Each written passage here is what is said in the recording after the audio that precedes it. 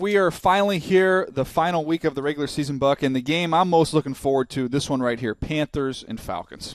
Division game, teams that are bitter rivals, and their playoff considerations on the line. I think we're going to see the best from both of these teams. And the matchup we're looking forward to in this one, let's just stay right at the main draw here, the quarterbacks. And with Cam Newton, the first one up here, this Cam Newton-led team, Buck, they're hot, and I think the way he's running the ball has been a big impact on what they're doing. The best things the Carolina Panthers have done, they've gotten back to the recipe that made him the MVP in 2015. They are allowing Cam to be him. And when it comes to Cam being Cam, it is about being able to run the ball. Here we're going to see them in a nice, heavy formation. So many guys in the box, 10 guys close to the line of scrimmage. Zone read play.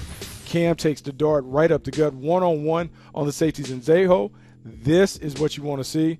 And this is what made Cam special from other quarterbacks in the game. His ability to be a huge factor in the run game really sets up the Carolina Panthers offense. And once you get the run game going with Cam as a focal point, you're now able to use play action. Once again, zone read action. We're going to have a little skinny post coming behind it. Ball is delivered on time. This is an absolute laser to Damiere Byrd.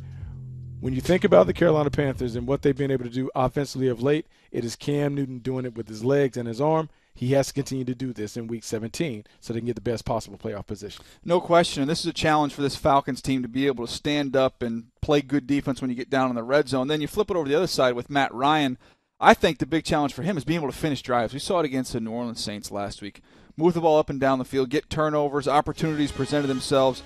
They could not finish drives. Now, they tried to do a lot of it on the ground. I think they say, look, we had the MVP of the league last year, Matt Ryan. They find themselves in a similar situation they were in last week. I think they put the ball in his hands. It's up to him to make the plays necessary for them to get this done. Yeah, because when the ball's in Matt Ryan's hands, that means eventually it's going to find its way to Julio Jones' hands.